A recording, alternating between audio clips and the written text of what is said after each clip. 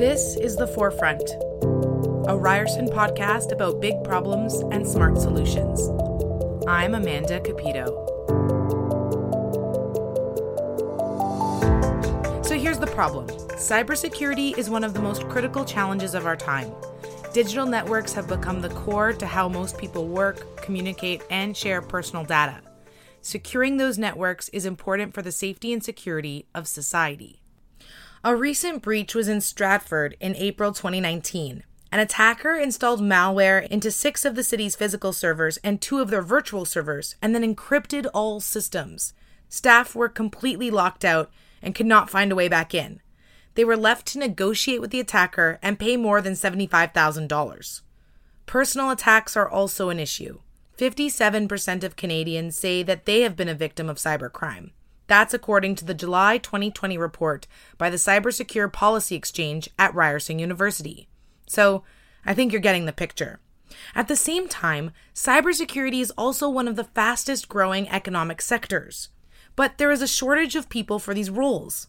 It's estimated that there are 10,000 cybersecurity roles that are currently unfilled in Canada. On top of that, the cybersecurity industry, like many others, has a lot of work to do when it comes to diversity. Essentially, we're dealing with both a skills shortage and a lack of diverse candidates. The main obstacle is being able to feel, first of all, I belong here. I earned my way into this. And now I know that there's industries and companies who need me, who want me for my skills and my abilities. That's Rashmi Hashin. She spent nearly 15 years as an entrepreneur in the tech sector. She says that for every open job in the cybersecurity industry, only about 20 to 30% of the applicants are women. I think as women, the roadblocks that we face in a profession that's dominated heavily by men traditionally, it is that whole internal dialogue that we face. I don't know enough. I'm not going to be good enough to apply for that role. Do I have the right skills? Do I have the right training? How will I be viewed coming into the industry? She adds, this mindset is also very common for newcomers to Canada and displaced workers, people who've lost their job due to technology disruption, where their specific skills are no longer in demand, which is what happened to Andy Maharaj. He studied computer science in 1984. When I graduated, there was no internet, there was no personal computing, and when I did use those things throughout my career, which I used all the time, I used it more as a consumer and not as a producer of information or as somebody who didn't know much about the technical background of personal computing and the internet.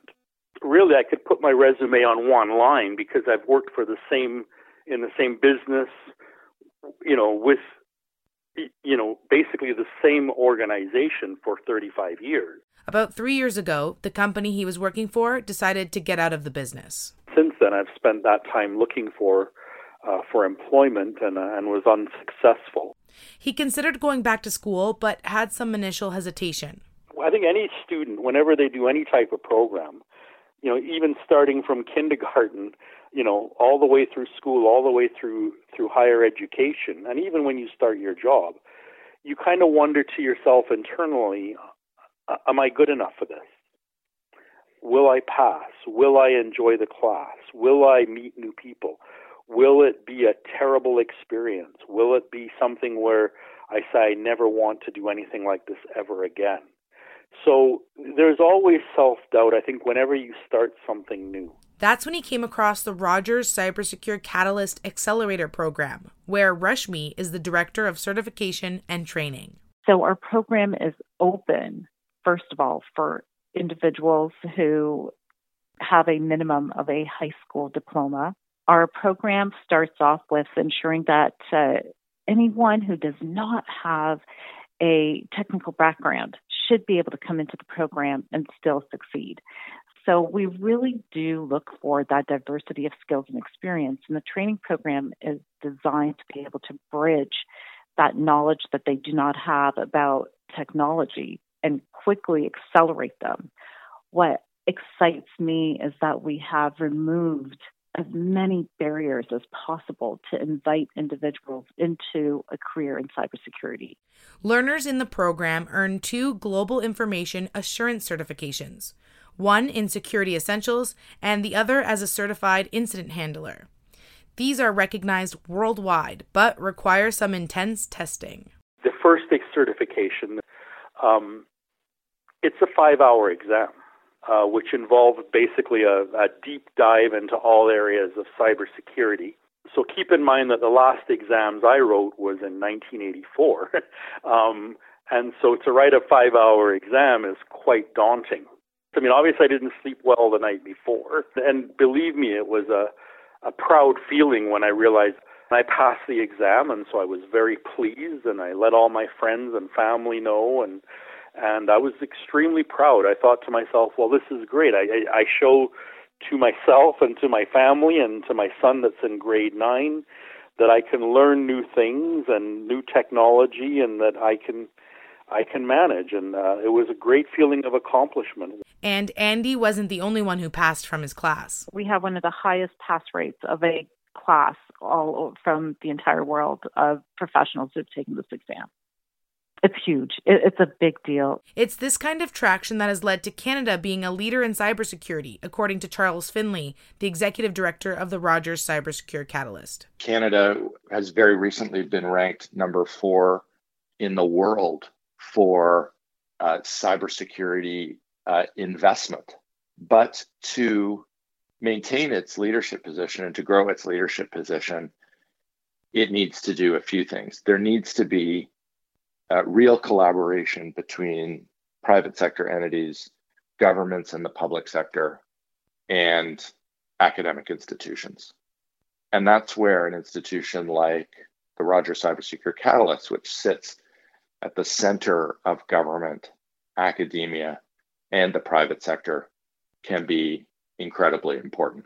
The Catalyst is a not-for-profit owned by Ryerson and backed by partners including Rogers, RBC, the Government of Canada, and the City of Brampton.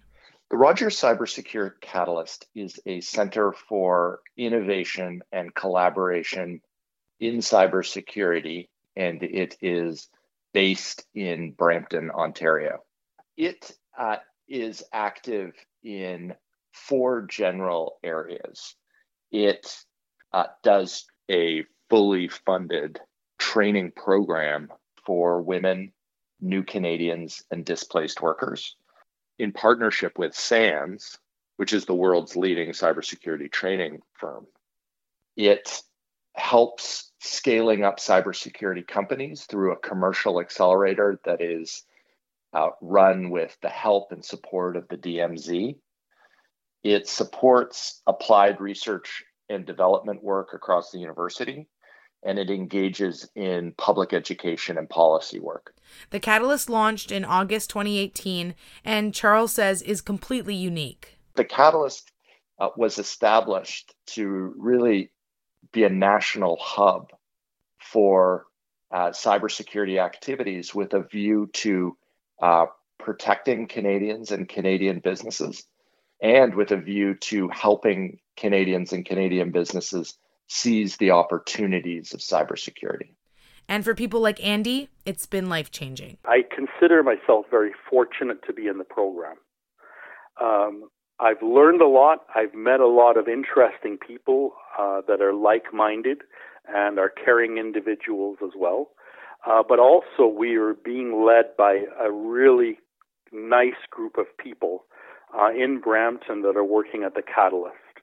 But I think, if anything, this program has shown me, hey, you know what? I had some of that self-doubt based on my lack of technical experience, and I did it. Wrapping up, it's clear to see the gaps in Canada's cybersecurity sector. But with learners like Andy and leaders like Rushmi and Charles, I feel like we're going to be taking advantage of some real opportunities in the industry. A final word from Charles about Ryerson's role in all of this. Ryerson is the perfect home and the perfect platform for Rogers Cybersecure Catalyst to grow and thrive for a number of reasons. Ryerson's entrepreneurial spirit, as well as its commitment to city building and advancing the public interest means that it is a place where the Rogers Cybersecure Catalyst, which has as its mandate to support Canadians and Canadian businesses and help them thrive in cybersecurity. In addition to that, there's really important research work going on in cybersecurity at Ryerson University, and the Rogers Cybersecure Catalyst wants to leverage all of that work. So Ryerson is a critical partner for the Rogers Cybersecure Catalyst, and without Ryerson, the Rogers Cybersecure Catalyst would obviously not be possible.